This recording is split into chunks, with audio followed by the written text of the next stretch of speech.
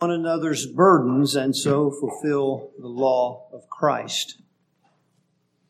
There are two types of brothers in this text.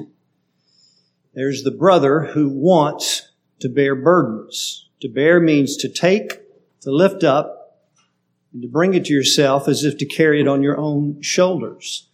This brother wants to bear the burdens of a wife, the burdens of children, the burdens of church members, and the burdens of one another.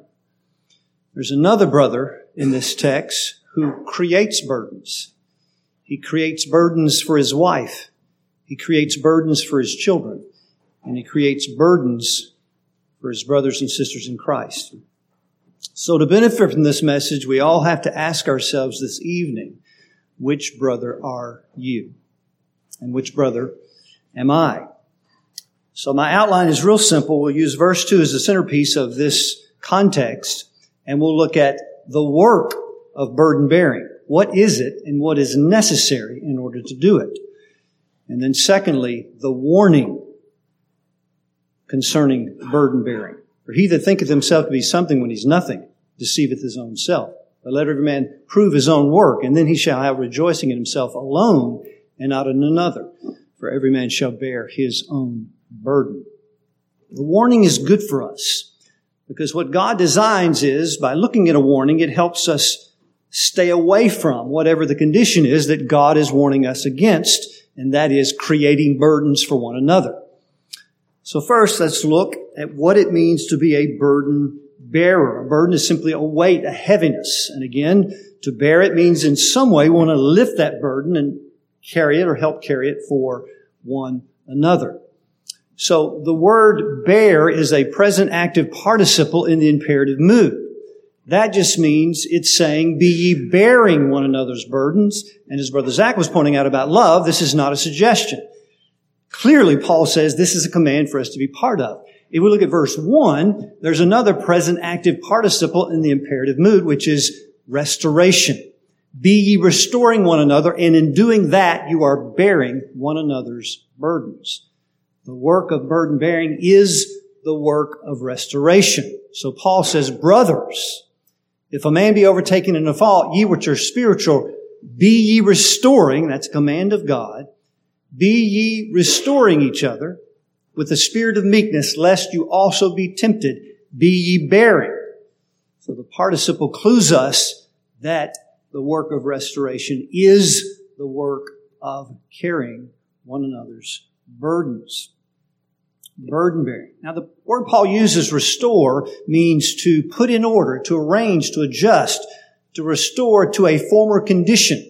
It's used in Matthew 4:21 of the sons of Zebedee. After they'd been fishing all day before the Lord calls them, they were mending their nets. They were restoring their nets, something a fisherman had to do in the Sea of Galilee daily, or the debris that was caught would damage the net, so they had to wash the nets to get the debris out, and they had to repair the nets daily.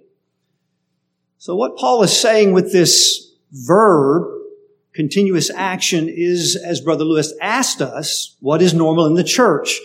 And burden bearing and restoration is to be a normal, continuous, active act whereby we're seeking to obey God in bearing one another's burdens and seeking to restore brothers mutually as we're overtaken in faults. There are three directions we can go here in the extreme. One is, which we often experience, is we ignore the fault. Yes, you know the brother that has the fault. Clearly. You know about it. We ignore it. We tell ourselves it's none of my business anyway. When the word is an imperative mood, which God says it is in some way, and in a biblical way, it is our business, not in the extreme way, but in love and concern about our brother. So we can't ignore it. We rationalize and say, well, what if the brother leaves the church? I think that's a pastor's first fear, isn't it? What if I say it the wrong way and the brother leaves? I can rationalize to the point where I think I'm taking the high ground to ignore the imperative mood commands of the Bible because it just wouldn't be good for the church. It'll destroy the church. It'll tear it up. When God is saying, you be faithful to what I say and do it the way I say it and let me take care of the church. And so we can be gripped with fear. And to have fear is not totally a bad thing, but to be gripped with it to paralyzed, we forsake the work of burden bearing is an extreme we should avoid. The second is the extreme of then being too harsh, too severe, too critical. What would you do if a brother had the fault you didn't know and he came and told you about it? He said, I am struggling with homosexual thoughts. I'm struggling with transitioning to another gender. I know it's not right. I'm struggling. What if that person was your son? Would you create a burden or try to bear a burden? Would you say, I can't believe you're doing this. I would have never done that. You just created a massive burden because what you communicated is the gospel is not for you. And you acted as if the gospel's not for you either, because somehow you would not do that, not considering yourself. So we've got to figure out how it is in this text we can do this work, because there is a fault, and it's been confessed sometimes, but to be too harsh and to be too judgmental is to create a burden, a weight that suggests that really you're too far gone for the gospel. And the third extreme, which we see in Christianity today, is to excuse the fault, to undiscerningly approve of the fault, which is another extreme. So what Paul is trying to help us do in the church is to navigate the center of those three extreme directions with being spiritual or having the spirit of meekness. That's the only thing that can navigate those three extremes that each of us are trying to struggle against when we know of a fault. When we're overtaken in a fault, we are called to bear one another's burdens by doing the work of restoration. So what is this fault? Paul says that you're overtaken in it. The word overtaken means to be surprised by it. This is not the brother who planned it. It's deliberate. It's a pathway he's determined to go on. He's willful in it. Now that brother needs to be restored, but as Brother Zach was alluding to, there may be a different method to deal with that brother. As Jude says, saving some with fear, pulling them out of the fire, hating even the garments, spotted by the flesh. You know, like you said, if you see a building on fire, you don't call them up and say, hey brother, can we meet at Starbucks next week for a cup of coffee? I need to talk to you about something. No, get out of the house. It's burning. My son broke his leg a few years ago. He had to have a rod inserted from the knee almost to the top of the ankle. I asked the doctor for conversation. So how do you insert that rod in there? He said, a hammer. And he was not joking. I said, well, what if he wanted to take it out someday? How do you get it out? A hammer. He told me about a time he had to get up on top of the patient, was hammering it, had a device hooked to the rod, and was hammering up, and it shot and hit the ceiling, and blood went everywhere. See, sometimes it requires hammer-type methods, but this is not the occasion. This brother was surprised. He was overtaken in a fault. The other nuance of the word overtake means to take by forestalling. To forestall means something has happened ahead of time to prevent or hinder an action from taking place. Like the hurricane forestalled the vacation, or a sickness forestalled your week. What is being forestalled by the fault? The fruit of the Spirit. Love, joy, peace, long-suffering, gentleness, goodness, faith or faithfulness, meekness, temperance. Against such there is no law. And they that are Christ have crucified the lust with the affections, or the flesh with the affections and the lust.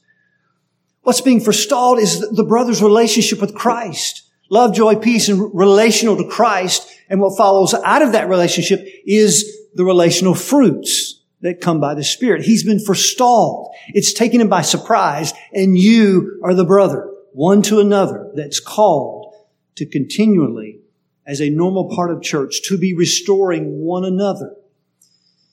To belong to Christ means we have and are crucifying the flesh, but this brother has been overtaken, and the flesh now, as it often does with us, has overtaken him by surprise.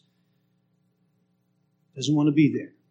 Didn't deliberately chart this course, but he's there, and we're called on to bear one another's burdens, which is to bear the fault. Now, how do we do that? A fault literally means to fall beside or near something, and then it means a sin, a misdeed, a trespass, or a misstep.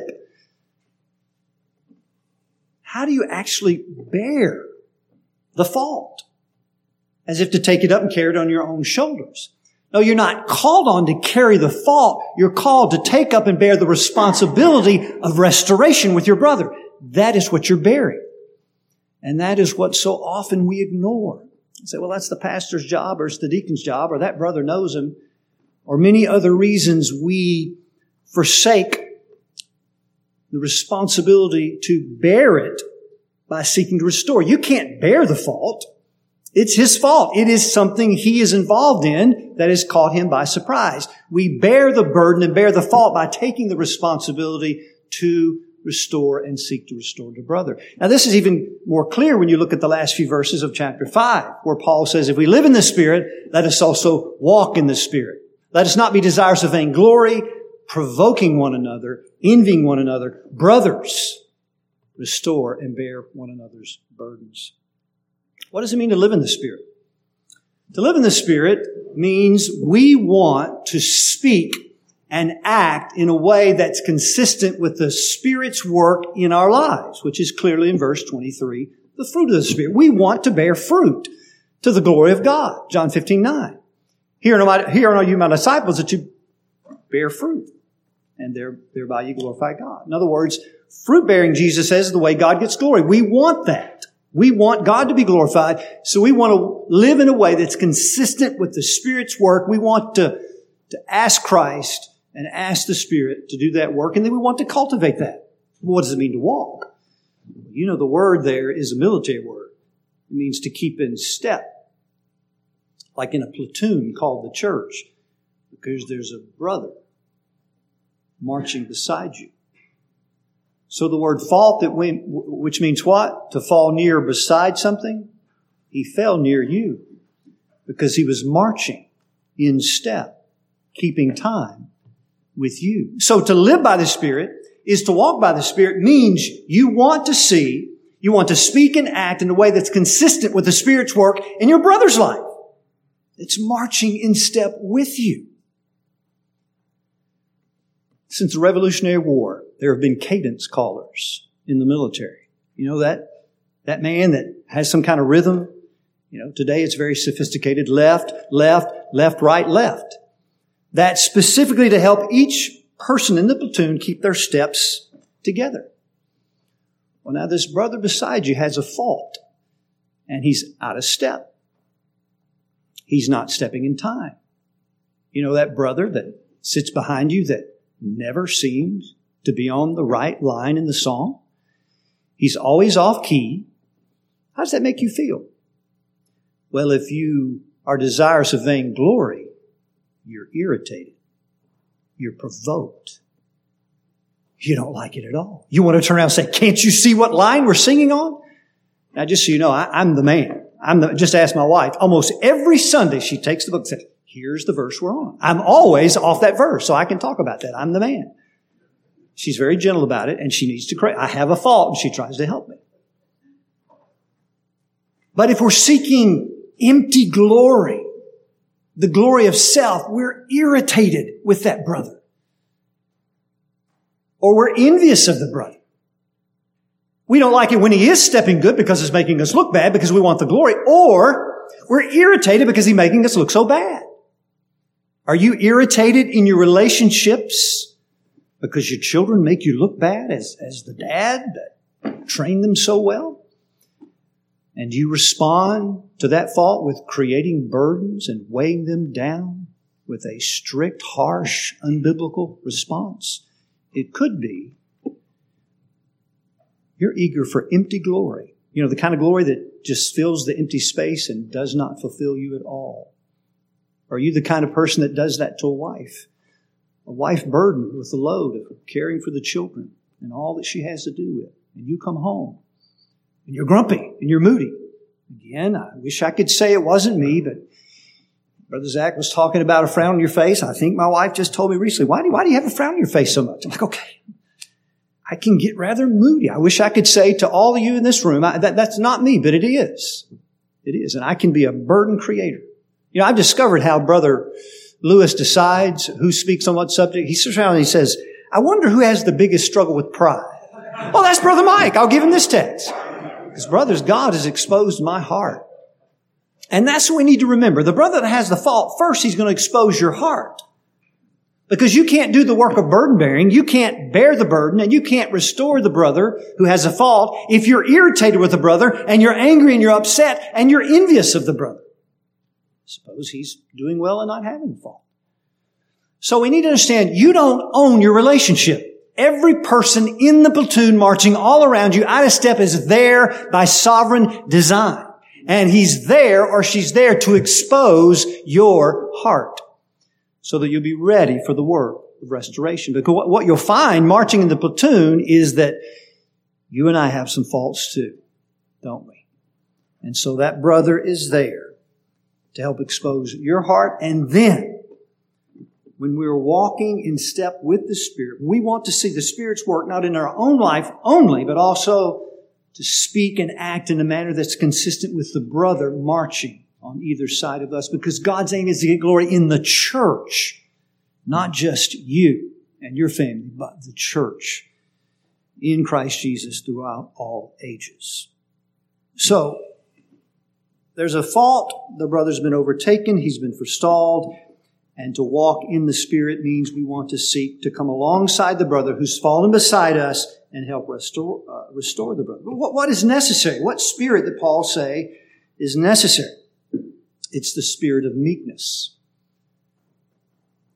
Restore in the spirit of meekness, considering thyself. It's interesting that Paul doesn't want to deal with the details of really specifically what these burdens are in a specific way, because it's far more important to understand the spirit of it. You could probably recognize a burden. You could probably recognize a fault. But do we have the spirit that is essential to be able to do the work that the Spirit is doing through you? God is the restorer. But He has designed to use one another in the church to help restore and to bear burdens of one another. So what is the spirit of meekness? Spirit just means a disposition, an inclination. We should be leaning in this direction. Meekness just means mildness or gentleness. Mildness as opposed to what? Severity, harshness. Gentle, which means tender. It requires a tender heart. In fact, the word restore, again, was used in secular Greek, I have read, as a medical term for setting a fractured bone or setting a dislocated bone. Now, what kind of doctor do you want to come in and set your bone? One that's harsh, critical, thinks he's something when he's nothing?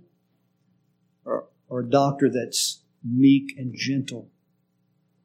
And for some reason, he knows how to handle the fractured bone. The reason he does, there's two reasons here, I'll limit it to two, about the spirit of meekness is first, spirit of meekness is considering itself. And of course, that's the point Paul most wants to make, isn't it? The participle, spirit of meekness, considering, which means this is it, itself, lest you be tempted. Now, I don't think Paul is saying you're at the place where you won't be tempted if you have this spirit, but if you don't have this spirit, you're probably going to fall by the temptation. What is it you should think about yourself? Well, you should think the very opposite of verse 3. He that thinketh himself to be something when he's nothing, he deceiveth himself, which means he's a mind misleader. But if you're not misleading mind, then you know you're nothing, which means you're something in Christ. You see, beloved, what we must consider, what meekness and gentleness always has before it, when the Spirit is cultivating that in you, is that you are nothing outside of Christ. When we forget the grace and mercy of God, it shapes the way we think about ourselves. Then it shapes the way we think about the brother that's fallen beside us. This is the problem with the churches of Galatia. Galatians 1:6. I marvel, Paul says, that you are so soon removed from Him who called you into the grace of Christ and to another gospel. Now, why didn't Paul say another God? If you remove from God, that means you remove to another God. Because God is the gospel. He's the good news. When you remove yourself, not from a position, but from the person of the position called grace, your thoughts about yourself invert towards yourself, and it changes the way you look at faults. That's why you're so critical. You've forgotten the mercy of God, and that we're nothing without Christ. Do you wake up every morning blessing God that He's promised new morning mercies for you? Do you go to bed at night thanking God that He provided grace and mercy throughout the day? That's going to shape the way you see the brother beside you. When you forget mercy and you forget grace, as these churches did, they moved away from God to a position of self-justification by circumcision. Why? Because they moved away from Christ. When we begin to justify ourselves and think ourselves right, what about the brother? He's so wrong. I mean, he's got what's coming to him, right? You ever said that? You've forgotten mercy. I mean, I've worked hard. I kind of deserve where I am, right? Wrong. When you forget mercy, it's all too easy not to extend mercy, to ignore the brother, to get harsh with the brother, or to excuse the brother. Why? Because now we've moved away from Him that called us into the grace of Christ. We've moved to another gospel, asking another gospel to do what God alone can do. And that's to fulfill your soul. Meekness remembers mercy. Now, when you remember mercy and it shapes what you think about yourself, I don't deserve this, I'm nothing. Not that you have a low view of self, but with regard to who I am and the grace of God, salvation is by grace. I'm nothing, and I can do nothing, Jesus says.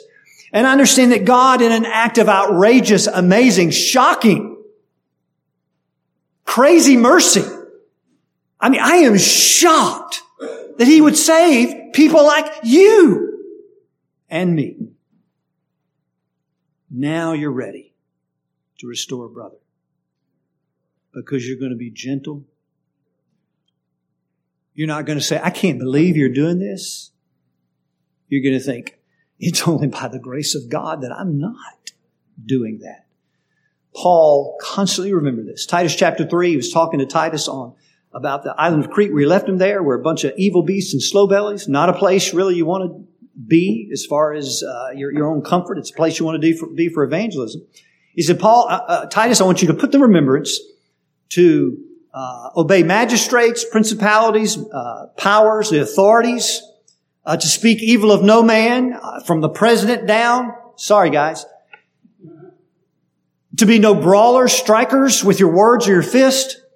To be gentle, showing all meekness to all men. Show all meekness to all men. And Titus might go, if we role play a minute, are you kidding me? You want me to show meekness to corrupt politicians like that? You want me to be meek to evil beasts and slow bellies? Titus, here's how you do it. Because we ourselves were sometime foolish, disobedient, deceived. Do you remember that? Yep, I do. You remember when you were serving all kinds of lust and pleasures? Boy, did I remember that. Do you remember when you were living in malice and envy, hateful and hating one another? I remember that. What happened, Titus? After the kindness and love of God, our Savior, toward man appeared. Epiphany is where we get the English word. It showed up. It showed up in the gospel and in the cross. Why did it show up? Well, not because of your works of righteousness, not because of your circumcision, not because you deserve it, but because of His mercy. And the reason you believe the gospel is because of the washing of regeneration and renewing of the Holy Ghost, which He shed on you abundantly. Titus, the way the Spirit cultivates mercy is you remember the kindness and love of God our Savior. And that humbles you and melts your heart and then moves you out to be a burden bearer. And you take the responsibility out of love for the brother. See, we consider that first. Secondly, meekness considers the law of Christ. Now, Paul said, bear you one another's burdens, and what you're doing is fulfilling the law of Christ. Now, he doesn't mean fulfilling it is how you justify yourself or you are saved. Christ fulfilled it on our behalf so that the righteousness of the law might be fulfilled in us. Romans 8:4. What is the law of Christ? Galatians 5:13. It's love, as Brother Zach told us. For brethren, you've been called unto liberty, only use not your liberty as an occasion to the flesh, but by love serve one another. For all the law is fulfilled in one word. Here's the law of Christ. He's fulfilled it, but it's going to be fulfilled in you in one word. Thou shalt love thy neighbor as thyself. But if you bite and devour one another, take heed that you be not consumed one another. This I say then, walk in the Spirit, and you shall not fulfill the lust of the flesh. Now, why did Paul say there's only one word when there's actually two? You ever catch that? Did Paul get it wrong? He contradicted Jesus. There's two words of the law. Love God, love your neighbor. Paul says all the law is fulfilled in one word, second commandment. Why did he say that? Because you and I could sit around all day and say, brother, do you love God? Oh, yeah, I love God. How do you know you love God, as Brother Zach said? When you love one another. That's the only way you know, right? So if we misuse our liberty, we give occasion to the flesh, we seek to gratify the flesh, which is the lust of the flesh, which means when we do that, we don't bear burdens, we bite and devour one another because we think ourselves to be something. When we expect the relationship, whether it's the brother beside you, your wife or your children, or any relationship you're in, that you own it as a means to serve your gratification, you will destroy people because they are not in line with your agenda. And so you're angry, you're irritated, you're mad, and you're critical. Why? Because you're using your freedom as an occasion to gratify the flesh. And Paul says that leads to biting and devouring. What's happening in the church of Galatians when they take up a system of self-justification called circumcision? Yes, they are biting and devouring one another because they think themselves to be something. How do we fulfill the law then? How is meekness, which is amazed at the mercy of God, and then is bearing burdens to fulfill the law of Christ, which is love, how does that happen? Just the opposite of gratifying the lust of the flesh. When the love and mercy and kindness of God is gratifying your soul, then and only then can you love your neighbor. Do you mean like sometime? No. Then and only then can you love your neighbor. Or it'll all be external. You cannot obey commands and love your neighbor until the love of God is fulfilling the soul in such a way you are a river going out to other people. That's what Jesus said in John 7. That's what he means in Matthew 22 when he says the whole law and the prophets hang on this. The first one's love God. The second one is likened to it because it's dependent on the first one. And so what's happening in the church of Galatia? They're in love with themselves. They don't love anybody but themselves. And they think themselves to be something when they're nothing. So what's happening in the relationships? They are creating burdens with circumcision, works, and legalism, and they are destroying their families. So meekness not only is a spirit of gentleness because of the mercy of God, that same spirit is relying on the love of Christ. It is relationship with Christ in such a way that the Spirit has joined us to Christ by faith. And through that, what's faith doing? Faith worketh by love. The Spirit is producing love in your life by connected to Christ like a funnel that's coming down from heaven to strengthen, fulfill, encourage, give you peace, give you joy, and all the words of the Bible that we find.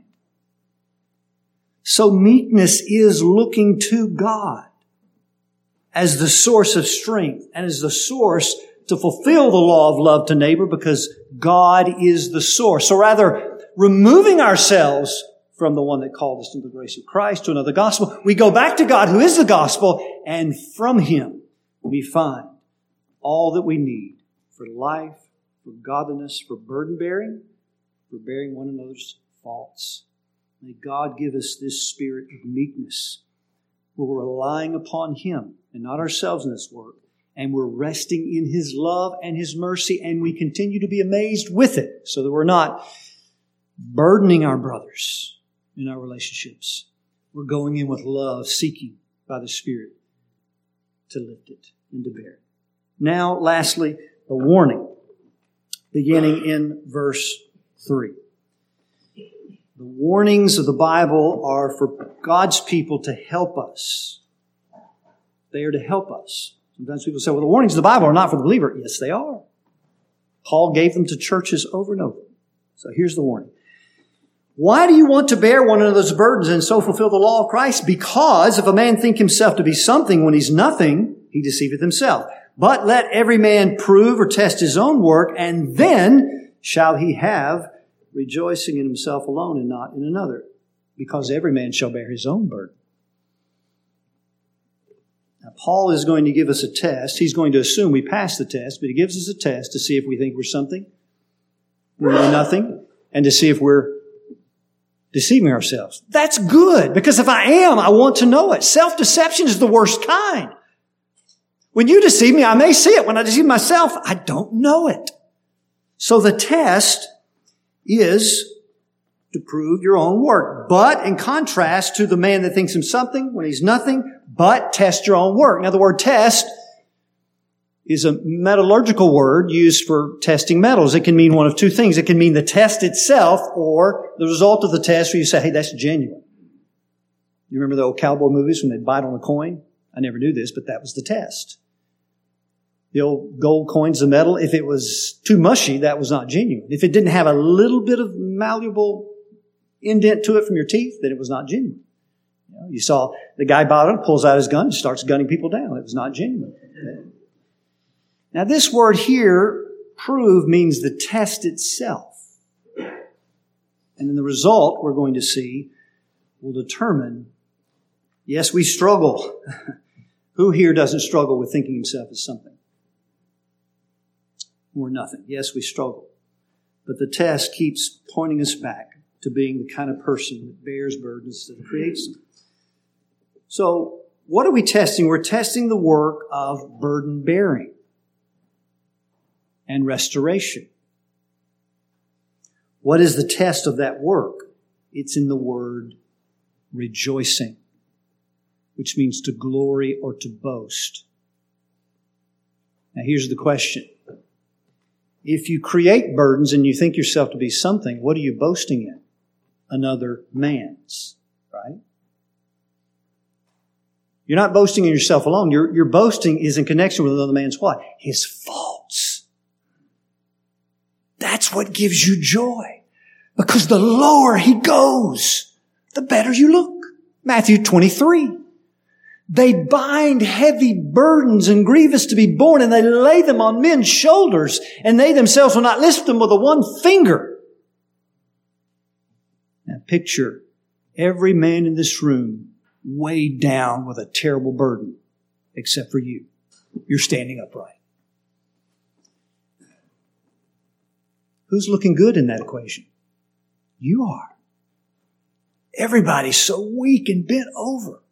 Now, you won't move their burdens with a finger, but boy, you look good. And when all eyes are going across the room, they see one guy standing. Why did the Pharisees do that? Why were they such burden creators? Jesus says, for all the works they do are to be seen of men. They love the uppermost seats in the synagogues to be called rabbi. They make broad their phylacteries. Matthew 6, they love to give alms and pray and to fast so that everybody can see them. Because they're glory seekers of the wrong kind. They empty vain glory. They burden people to be seen of people. So if my rejoicing is connected with another brother's fault, that means what I'm after is to be seen a certain way, that through the reference of him being seen in a bad way. I'm not going to lift that burden. That's what makes me look good. I'm not going to move it one finger.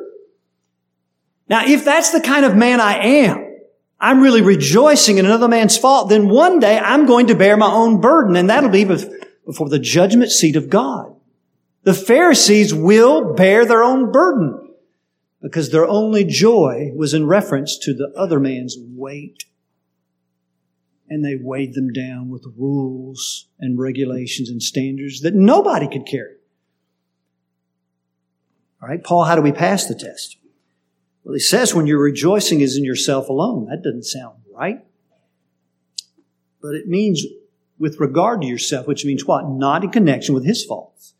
Your rejoicing is independent from him being burdened.